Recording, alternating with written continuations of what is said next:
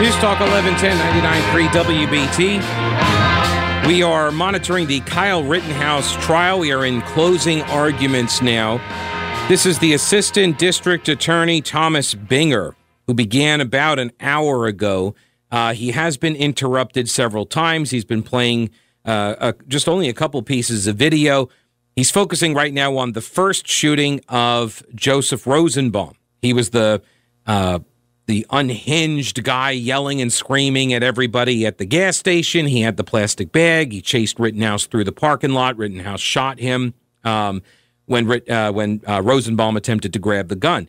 And the assistant DA has been showing all of these different video clips from different angles in order to make the case that Rittenhouse was running away from Rosenbaum, and the only reason that Rosenbaum was chasing him was because Rittenhouse had pointed his gun at Rosenbaum.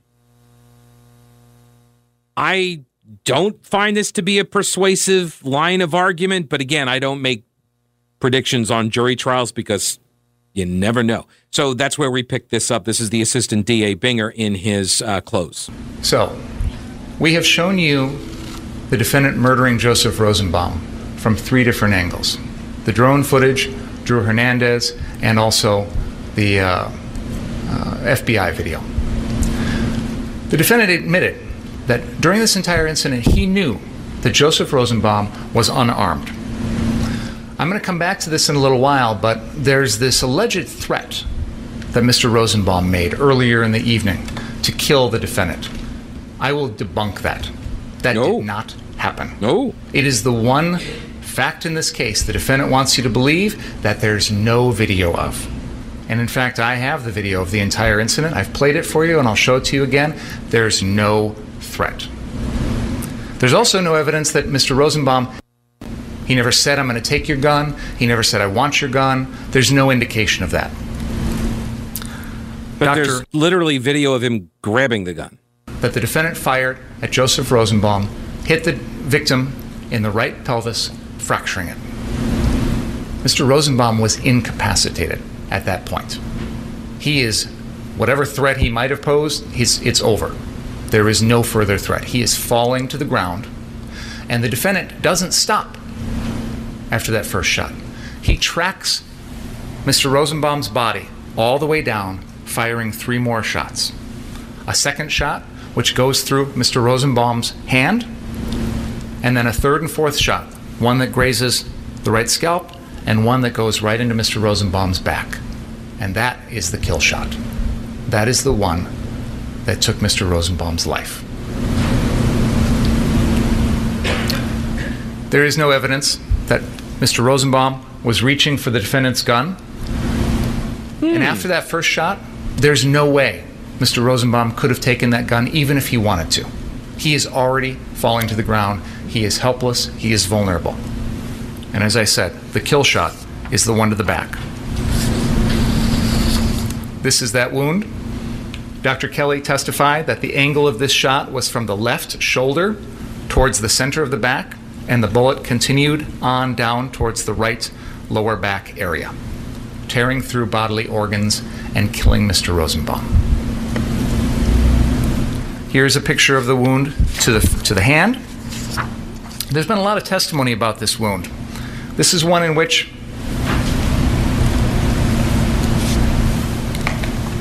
the evidence suggests that Mr. Rosenbaum's hand was most likely turned in this position, palms outward with his thumb to the ground, when the bullet goes through the area in between his middle finger and his ring finger and penetrates the lower knuckle of the middle finger and the index finger before exiting. Dr. Kelly testified there's soot in that area, suggesting that the hand was close to the end of the defendant's barrel of the AR-15 at the time of that shot.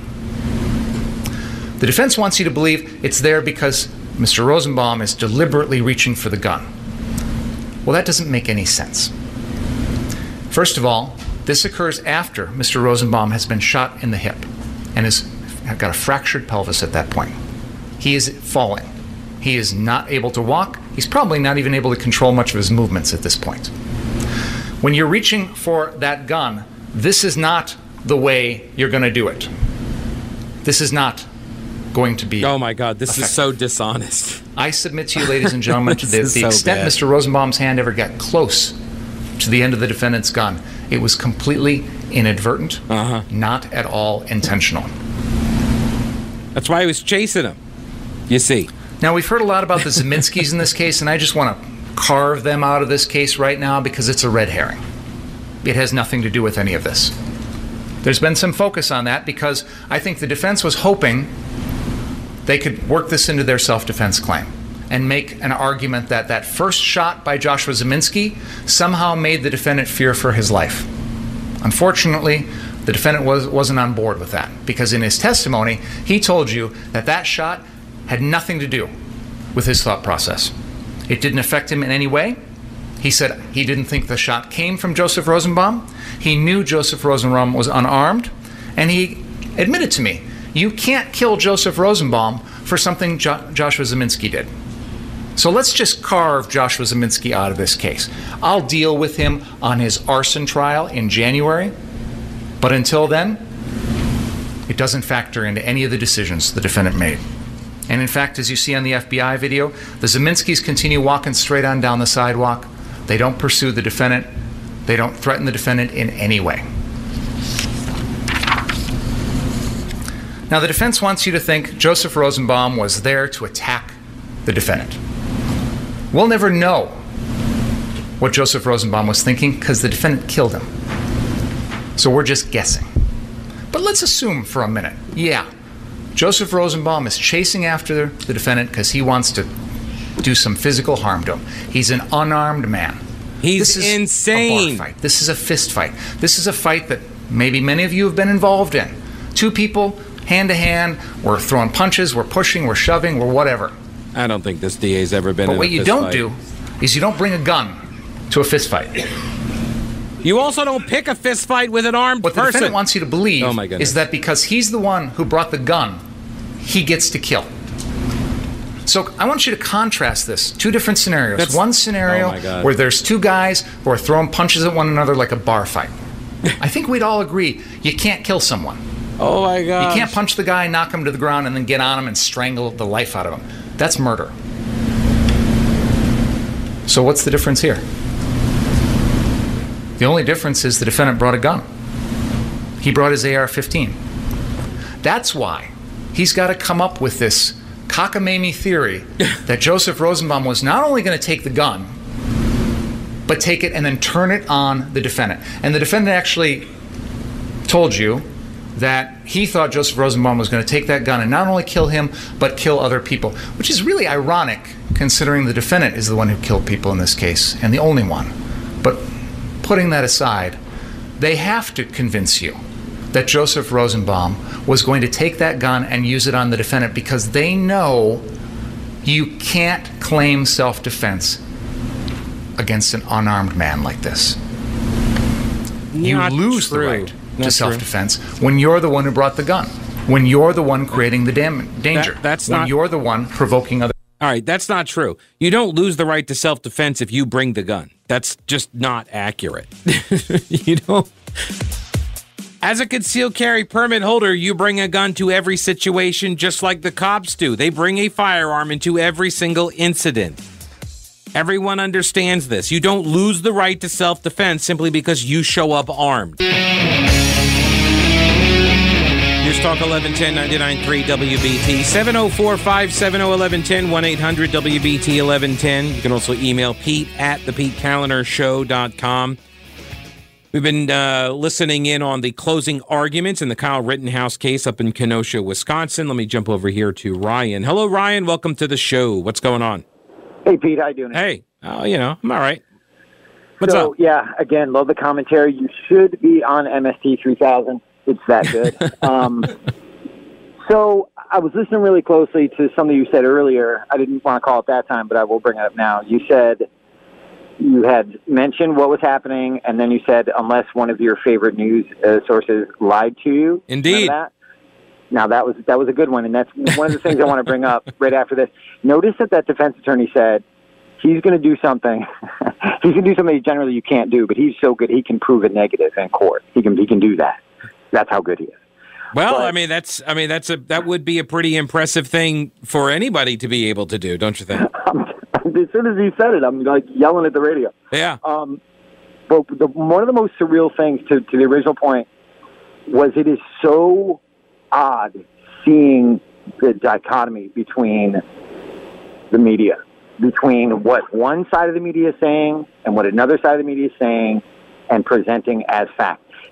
Steven Crowder, there was a quote that he put out yesterday. He said, what everyone should realize here is your right to self-defense is on trial today. Not someone else's, yours. Mm-hmm. And it's so profound because where this all stems from, where this is all coming from, is ultimately government and the oligarchs that run our government. And as a perfect example, and you can see people are starting to wake to this, it's not so much who is taxed for what, and this whole thing that's going on with Elon Musk paying their fair share. What people are waking up to is what they're spending our money on. The fact that they are pitting us against each other so regularly to take away from the fact that they are and have been for decades completely over their head and completely bereft of anything resembling integrity. This is happening, and this is why I love Ryan's bumper music, because that's exactly what's happening. Ryan doesn't pick the bumper. What bumper music? What bumper music is Ryan picking? He plays Led Zeppelin When the Levee Breaks. That's not Ryan's pick. That's my pick. Oh, that's your pick. All right. Well, that's been my theme song for a decade. Do not give Ryan credit for that. No, because your name is Ryan. You just assume Ryan has the good idea. Yeah. I see how it goes. All right. Ryan, thank you. I appreciate the call, man. Thank you.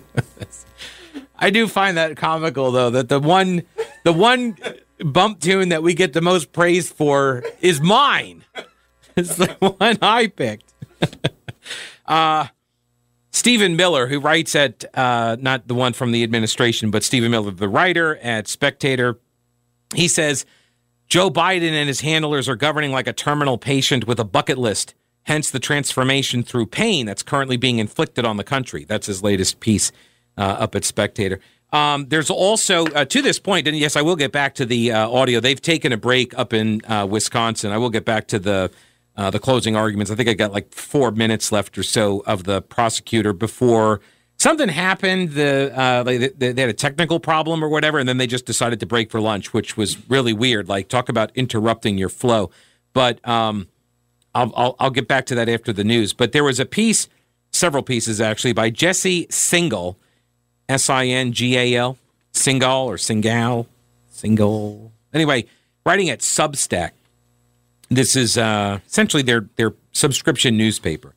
But to Ryan's point about the disconnect in America between people who get their media from, or get their news rather, from corporate mainstream quote unquote media, this case is probably creating quite a bit of anxiety or cognitive dissonance because you've probably not been told the details until the trial began. Jesse Singal says that the case demonstrated one of my biggest fears about the current media environment, what feels like endlessly accelerating balkanization. We seem headed towards a point where every major news story generates at least two distinct versions of reality that are summarily adopted as true by many partisans. And the more explosive the story, the more disagreement about the facts.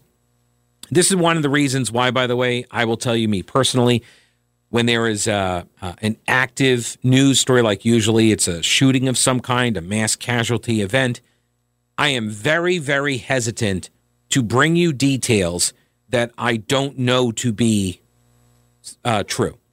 And so usually I will wait.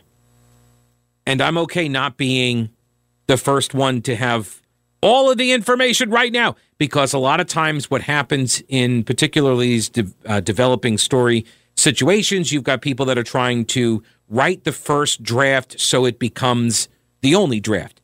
They want that narrative to calcify, and They want that one to be the understood truth. And while it is important to pick apart that and not let that happen, the answer is not to come out with a competing but also erroneous narrative, right? Because then that allows your narrative to get picked apart too. So I always advise, slow down. Let's wait for more information to come out, especially in like cop shooting situations, that sort of stuff. But there are a lot of people that want to rush to judgment because they have a different agenda at play.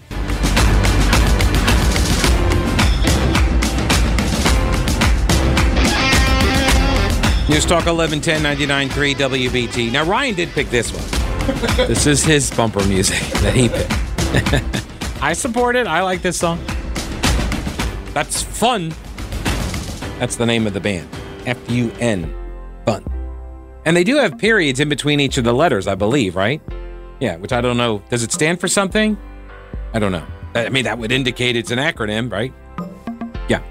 All right, so let's, by the way, I'm all sorts of people are now commenting about what we just heard the prosecutor say in his closing arguments, that bringing a gun, you lose the right to self-defense when you're the one who brought the gun, when you're the one creating the danger. And that is just, well, I mean, even David French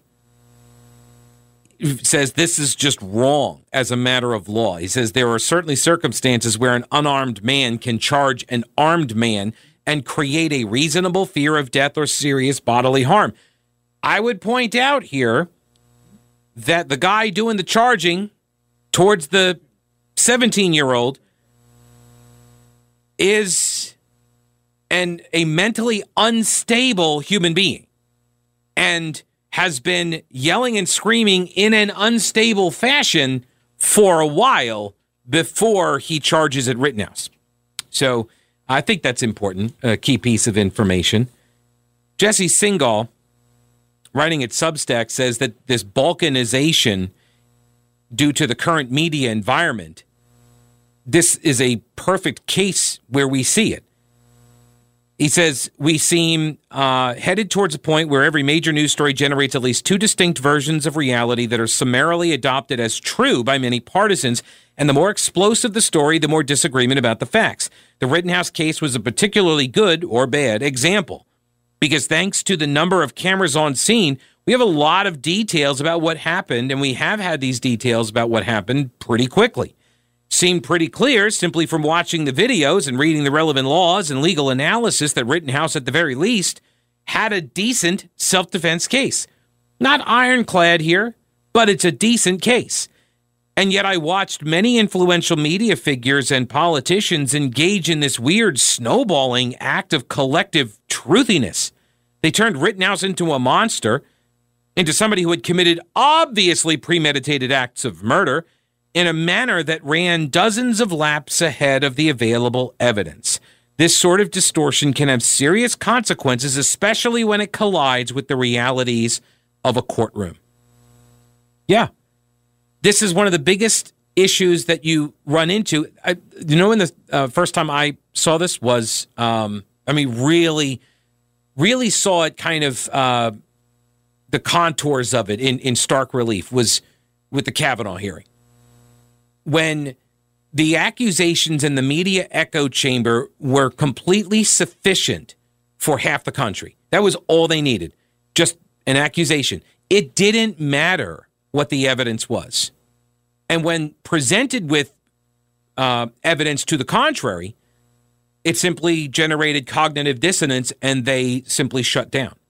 They could not debate. They could not argue. I had this happen on several occasions in my personal life, in professional life, but also on social media.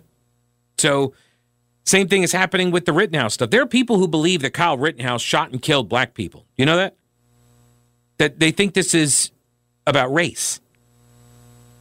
Because they're confused, because nobody ever points out, I guess, in any of the early reporting, or up until like now, that the people he killed were all white. The people he shot were all white. It is Wisconsin. I mean, just to point out the obvious here. Hello, Rick. Welcome to the show. What's up? Hey, thanks for taking my call. Yeah, sure. You were talking about the media bias and such. Let me make sure my radio's turned down. Yes, thank you. Is that you had mentioned they only give you part of the story or agenda written, basically part of the story. Well, Rittenhouse, in your very own newscast at 2:30, when you broadcast the Fox piece, they conveniently let out that the judge dismissed the weapons charges against Rittenhouse. That was not mentioned in your broadcast. And that proves what? The judge dismissed the weapons charges against Rittenhouse, right? Which is big. It's huge because that was going to be the easiest charge that the prosecution could bring against Rittenhouse. Right. But it was omitted in your newscast. Okay. So if you're looking at biasness, look in the mirror. What do you think was the bias in not mentioning that charge got dropped? Which, by the way, I would point out that that was in the earlier reports from earlier today. Yeah, but not in that report. So it needs to be in every single report? Not in that report. No, I know, but so that's what I was asking. So it needs to be in every single report? It's just like you said. The media conveniently leaves out things. So does it need to be in every single quarter-hour report? Oh, my gosh, did he just hang up? Dude, you're a coward, man. Oh, my gosh. I don't think I've ever had a coward go that fast off the air. Well, I'm trying to figure out what the point of that was, because I mentioned it when I started the show. I've heard it mentioned in the newscast, but see, in radio, as you cover an ongoing story throughout the day, there are going to be different versions that get told because it's all getting updated as you go.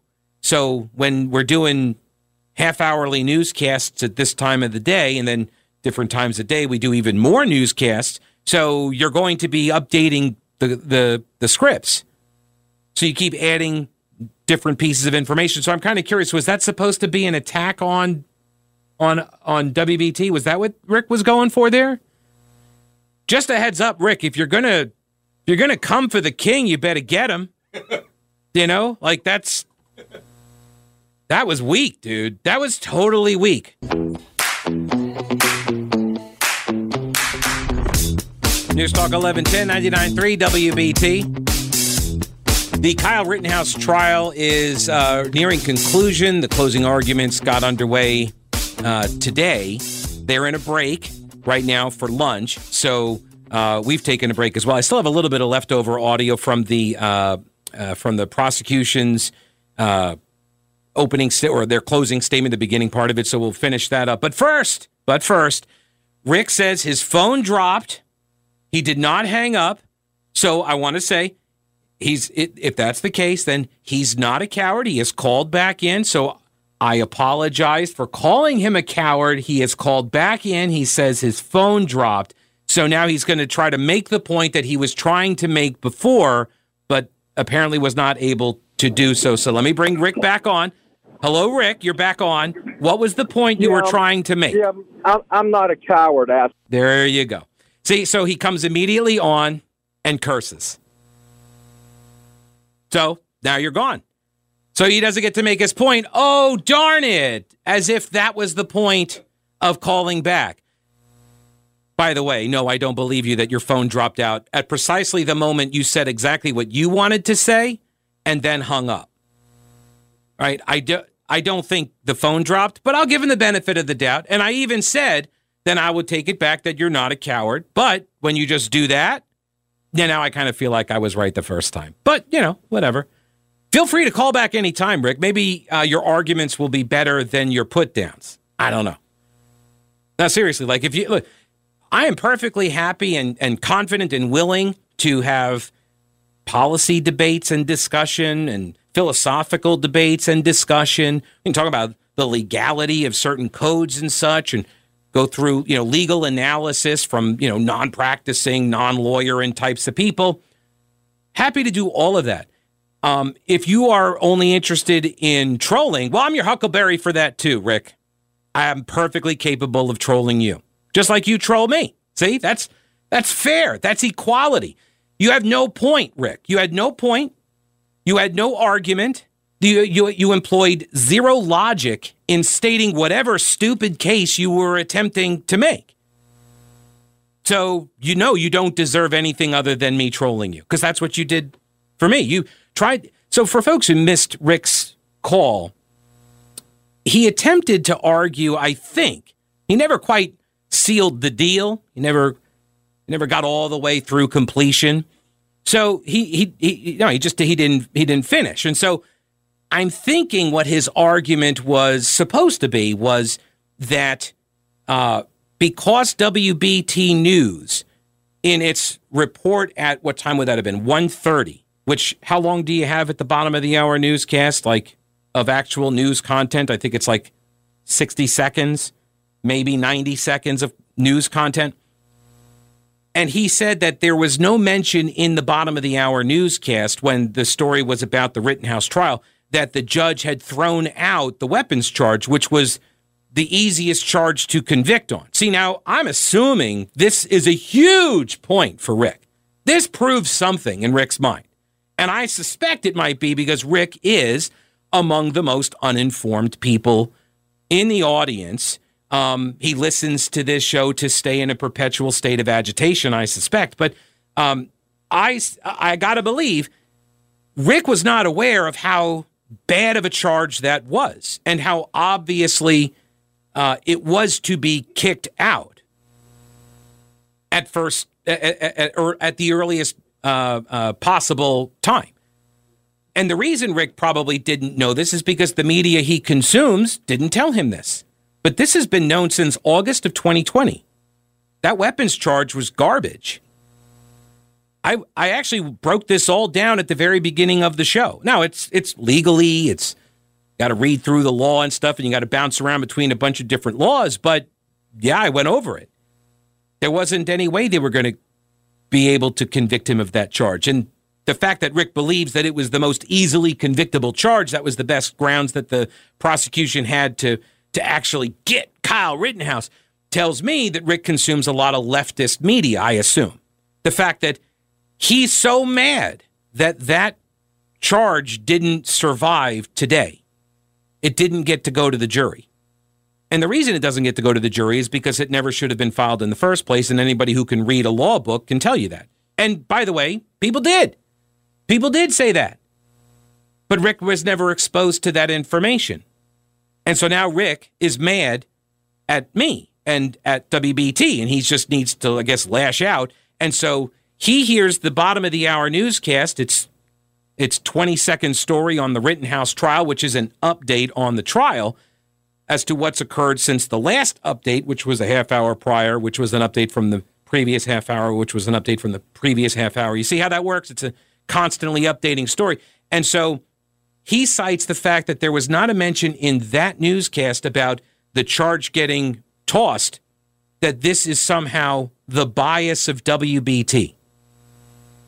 I think that's what his argument was going to be.